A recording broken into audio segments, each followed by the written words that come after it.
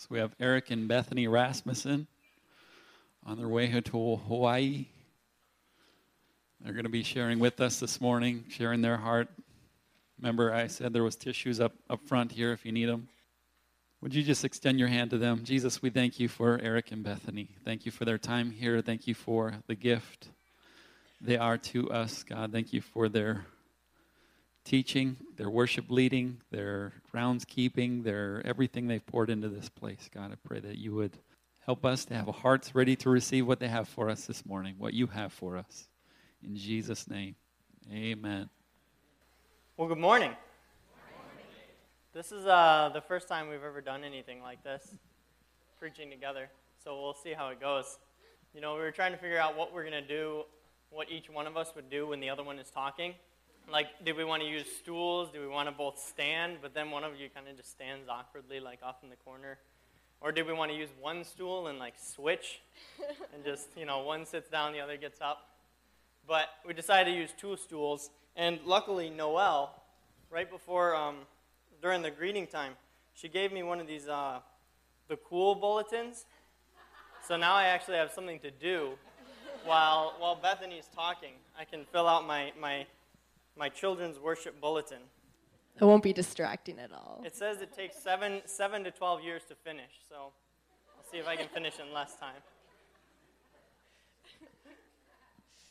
Well, when, first of all, Pastor Sam asked both of us to preach a joint sermon in Minneapolis, and Eric was actually already scheduled to preach this morning in St. Paul, so we're like, why don't I just hop on while we do it in St. Paul too? And so we were kind of thinking about what sort of as we're moving on, and I've been part of this body for a long time, and just kind of trying to think of what's kind of a message that could be sort of a encouragement to you, and kind of something that I've learned over the years of being part of this community, and so just something to sort of pass on to you as we're moving on. So actually our message is created for community, and I was excited about the alliteration, the C and C, and Eric, when he heard it was alliteration, he's like, no, let's change it. I'm like, too late. So so anyway, as I said, I've been part of this community for probably like 8 years, maybe 7 or 8, basically since the beginning of BCFM. When we launched that, my family was part of the launching of that church plant. And so this body has meant so much to me over the past years, and I've experienced so much growth being part of this community. Before my family came to BCFM, we moved several times, and we had sort of moved through several churches, and kind of through my junior high and part of my high school years. And I found that in a lot of the churches that we went to, when I didn't invest myself in the community, when I didn't involve myself, whether that was in youth group or serving in some way, I had no sense of commitment. I had no sense of responsibility to the people of the church, and in myself didn't have a sense of belonging either. And so when I found that when I would involve myself and get plugged into the community of whatever church we were going to at the time, then I really had a sense of belonging through friendships, through serving, which brought fulfillment and joy to myself, but beyond that, brought glory to God because his church was becoming unified when everyone in the body is involved. And so coming to BCFM, this has been really a family to me, and I've had so much spiritual growth while being here, but it's come through committing to a body of believers and in becoming connected with people and with the ministry that's going on within the body and reaching out to others. And so through that, God is glorified. Oftentimes, so growing up in Africa, it's a very different culture. But oftentimes in American culture, we don't always realize how much we need community. Think about the heroes that we glorify in American culture. Think about Westerns. Okay, Westerns especially. You got the lone gun, he rides into town, shoots all the bad guys, and rides off into the sunset by himself. So we, and even, people talk about dogs and cats. Everybody, some people like dogs, but they don't really want to be like a dog. We'd prefer to be like a cat, self-reliant. We don't really need anybody, We can get along all by ourselves. I was actually having a conversation with one of the guys that I worked with downtown, and he was the bellman at the hotel I was working at. And we were talking about, Christianity and religion and stuff, and he said, yeah, I think basically the reason why people grab onto religion is they're insecure and they need a place to belong. And so that's kind of the idea that we have is, if you're self-sufficient enough, you won't actually need a community. You won't actually need all these other people, because that's if you're weak, then that's what you need.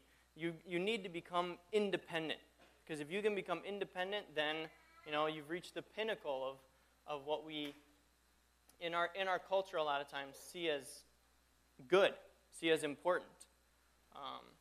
But we need community. When God created the world, okay, he made everything, and again he said it was good, it was good, it was good, it was good. And then he got to Adam, he made Adam, and he said, he's good. But then Adam didn't have community. Even though he had a perfect relationship with God, right? His relationship with God was unspoiled. I mean, sometimes we get more spiritual than God. We sing these songs like, all I need is you, God. All I need is you. And we can become more spiritual than God. And oftentimes the church gets in trouble when we try to be more spiritual than God.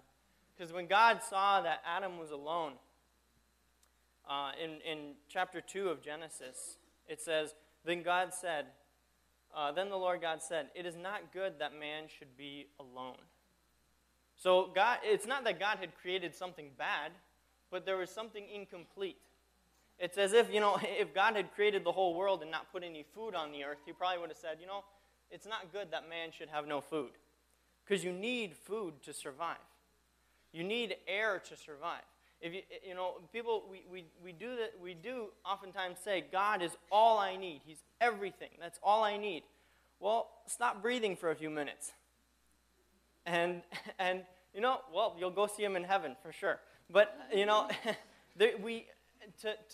to sustain ourselves, we do need more than only our relationship with God. It's vital. It's so important. And even if you spend all your time praying, reading the Bible, getting as close to God as you can be fooling yourself into thinking that you're closer to God than you actually are. Because then you run into a person and you find out that you've got all these issues inside of yourself. We need one another. We need community. It's vital. It's a vital part of who we are, how we were created. And even a lot of times, the time that we read Scripture, a lot of times we interpret it and we read it in a very individualistic, self-focused way. And when we do that, when we take out the context, we can miss a huge part of the meaning and the beauty and the depth of what God's really trying to say.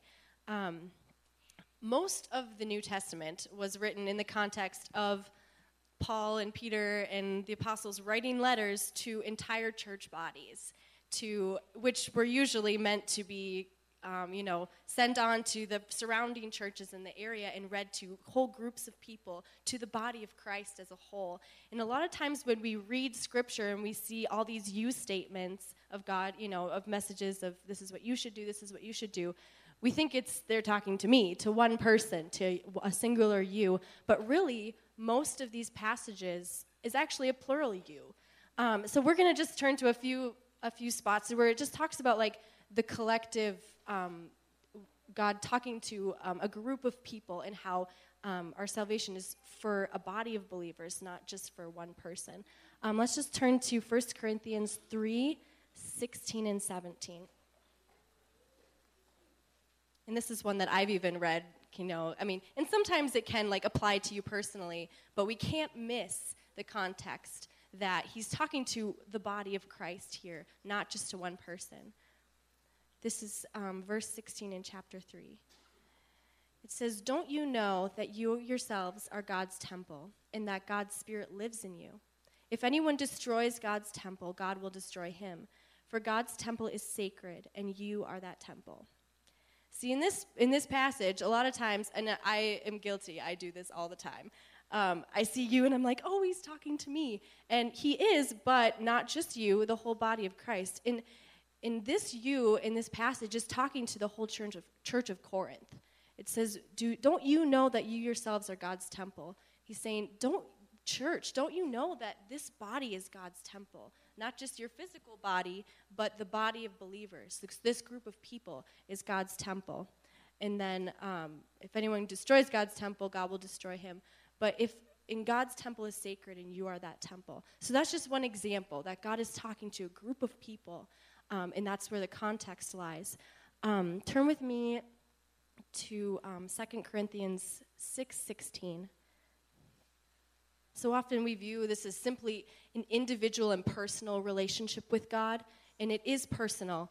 But Scripture suggests that it's more than just an individual relationship, because God refers to our relationship with him in the context of pluralism. So here's a couple more examples. This is 2 Corinthians 6:16. This is the second part. "For we are the temple of the living God. As God has said, I will live with them and walk among them, and I will be their God, and they will be my people." Again, in the context of a plural body of Christ. Flip with me with just one more scripture to Titus chapter 2, verse 14. "Jesus Christ, who gave himself up for us to redeem us from all wickedness and to purify for himself a people that are his very own, eager to do what is good."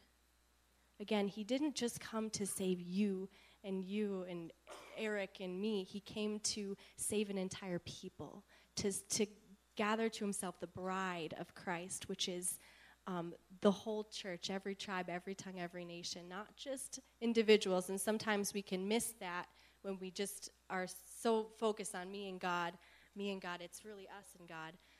The theologian and author Malcolm Smith, I read a book of his in one of my classes in college, and he said this statement. He said, "We have an intensely personal relationship with God in Christ, but we do not have an individual relationship. It's a corporate one." So, and I think it is, individual relationship is part of it, but we can't miss the corporateness of this relationship with God. Because if we lose our connection with the body of Christ, we really lose our connection with the purpose and the destiny of the kingdom of God and the bigger picture, that we're part of something that's bigger than just ourselves. Our Grandpa Rasmussen shared a passage, and we had a family reunion a month ago, and he shared this passage of Scripture. This is from the Message. It's at the end of Ephesians 1, and this kind of really captures sort of the purpose of the church of God, and that there's really a lot of value in the body of Christ as a whole. This is at the end of Ephesians 1. If you happen to have a Message translation with you, you can turn there, but I'll just read it. You guys can just listen. It says, "All this energy issues from Christ. God raised him from the dead and set him on a throne in deep heaven, in charge of running the universe, everything from galaxies to governments, no name and no power exempt from his rule. And not just for the time being, but for forever. He is in charge of it all, has the final word on everything. And at the center of all this, Christ rules the church. The church, you see, is not peripheral to the world. The world is peripheral to the church. The church is Christ's body, in which he speaks and acts, by which he fills everything with his presence." Isn't that awesome? A lot of times we see the church as something that's sort of just sitting on the sidelines. There's all this bad stuff that's going on in the world. The church is just kind of over here, kind of this weak little, presence in the world, maybe not even that. But this passage of Scripture suggests that there's a spiritual reality that the world is not the main thing here. The church is the main thing, and the world is surrounding the church, but the world is in the context of the church. The church isn't in the context of a world. And so when we miss that, the importance of the body of Christ and of the church, we can kind of, I guess, miss the destiny that we have as a body. And so because of that, if you're not involved in a church body, if you're not connected with the church, if you're thinking so individualistic that you're not, you don't need a community, you can really miss out on, you can sit yourself on the sideline of what God's actually doing in the world, how he's using the church to reach the nations and change the world for his glory. And a lot of people have been hurt by the church. There's probably a lot of people in this room that have actually been hurt by members of a church and maybe have had hard feelings towards church in general. But we can't give up on the church because it is Christ's vehicle to reach the world. It is, I believe, the primary vehicle in which he is reaching the world for him. And so we can't leave the bride behind and think that we can go it alone, that we can do it on our own, but we need to connect ourselves with the body of Christ. And so I would encourage you to think about, how are you connected? And maybe a lot of you, I think in this body, a lot of people are involved in a lot of things and are serving in many ways. I would just encourage you to think about, how are you involved? How are you connected in the body? And how are you becoming a part of what God's doing in the world through the church? Yeah. And so often we think of our relationship with God very individualistically. Even when you're in youth group and you hear girls saying, Jesus is my boyfriend. And it's like, no, you are not the bride of Christ, okay? You individually are not the bride of Christ. The church is the bride of Christ, which is kind of a comforting thought if you're a male. So I used to struggle with that a lot. I'd be like, I am not putting on a dress. It's just not going to happen. But when we think of it as the church, we as a group are the bride of Christ. We collectively are the bride of Christ, and the church is going to stand before him. And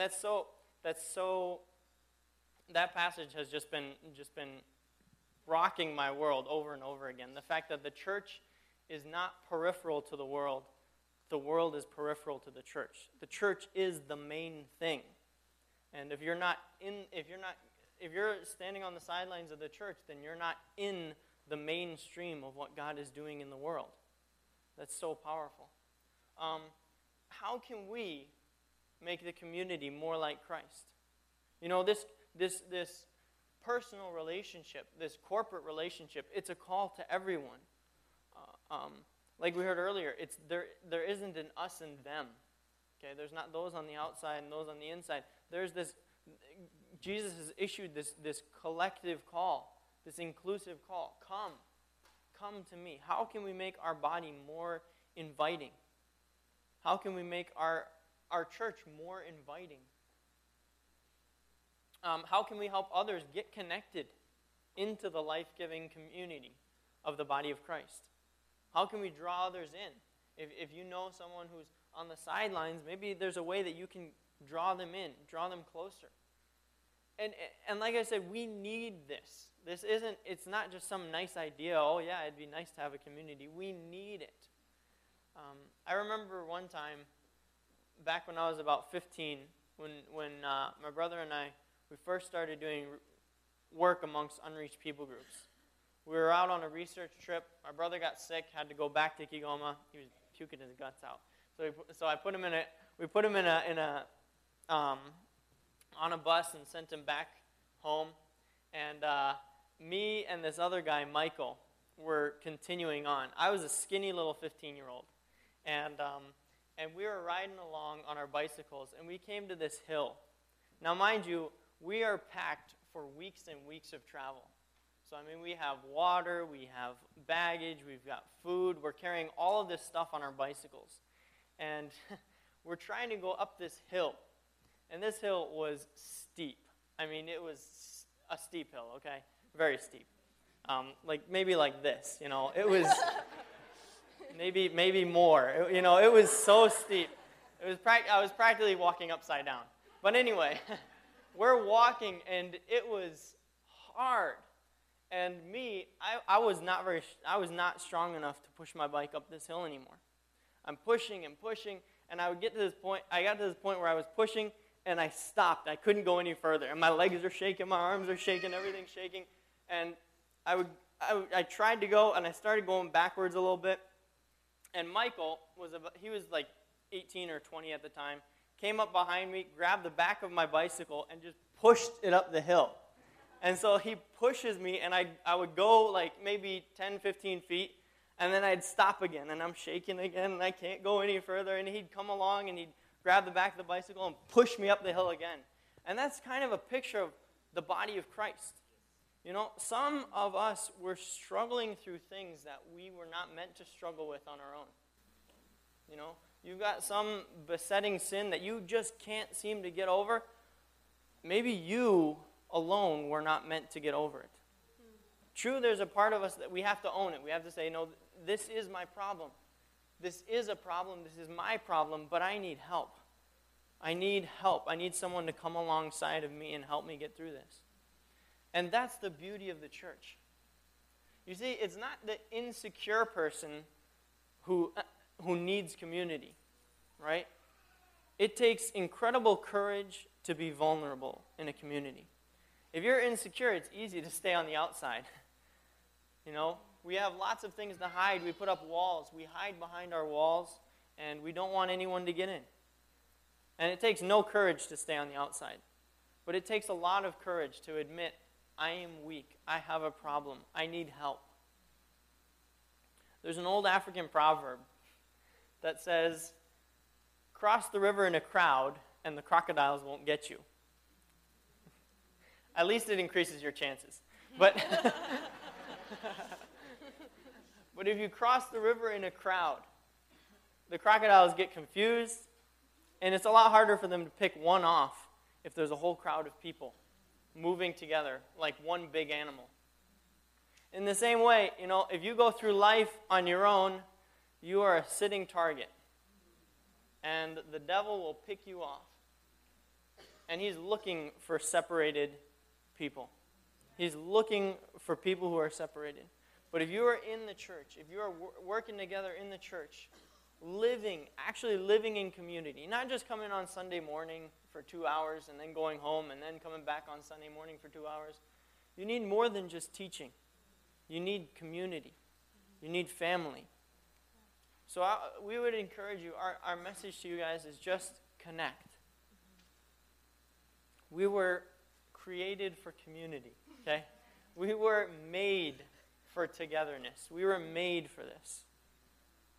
When God saw Adam was alone, he said, that's not good. If you are living a life alone, that's not good.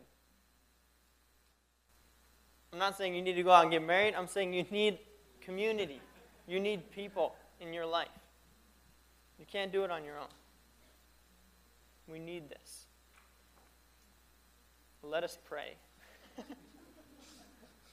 She actually wrote lettuce, like salad lettuce. Little comic relief at the end of the sermon. Oh. God, we are so grateful that not only did you save us individually, you saved us as a people. Yes, God. You are creating for yourself a new people out of Jews and Gentiles, people from every tribe, every tongue, and every nation who are going through life together, going through messy situations. God, members stumbling, members falling, members struggling, but God, together we're continuing on towards the goal of what you have for us. We are on a journey as a community, on a journey as a group. God, I thank you for this body. I thank you for what you are doing here. I thank you for the plans that you have for each individual within this congregation. Lord, God, I just pray blessing over them. Lord, I pray that your blessing would remain, that your presence would cover, that you would be drawing more and more people into this family, God. God, I pray for those who have been attending but haven't been connected, God. God, help them to find their place. Help them to find their niche. Find where they belong in this community. And God, I pray for those who are already in. Lord, help us not to become introspective, where we only are focused on what we can get out of this community, but help us to be building others up. Help us to be drawing other people to you, God. God, thank you for the church. Thank you for the awesome force of nature, supernatural force that is the church within this world. Lord, I pray that you would continue to build it. I pray that you would be breaking down strongholds. I pray that you would be just increasing growth in every area. Lord, I thank you for the radical revivals that are happening all over the world amongst Islamic populations, Buddhist populations, Hindu populations. Lord, I pray that you would continue to grow your church. Yes, Jesus. God, fill us with passion and fire. And Lord, Jesus, just continue to do what you are already doing. Yes, Lord. Thank you, Lord. In your name, amen. Open both hands to receive God's benediction.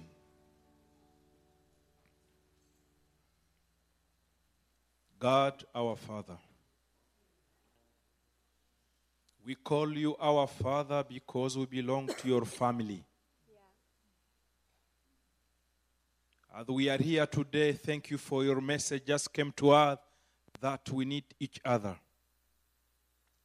As we live here, Jesus, we need the same vision, same calling, and inspiration. As we need each other, we need our neighbors, we need our friends, we need our relatives, we need those even we doesn't know. Help us as we go out to make many as your disciples. Help us to make many to be part of your family, because those who belong to your family are one of your children. Now may the Lord of peace himself give you peace at all times and in every way. The Lord be with you all. Go in peace, make disciples. In Jesus' name, amen.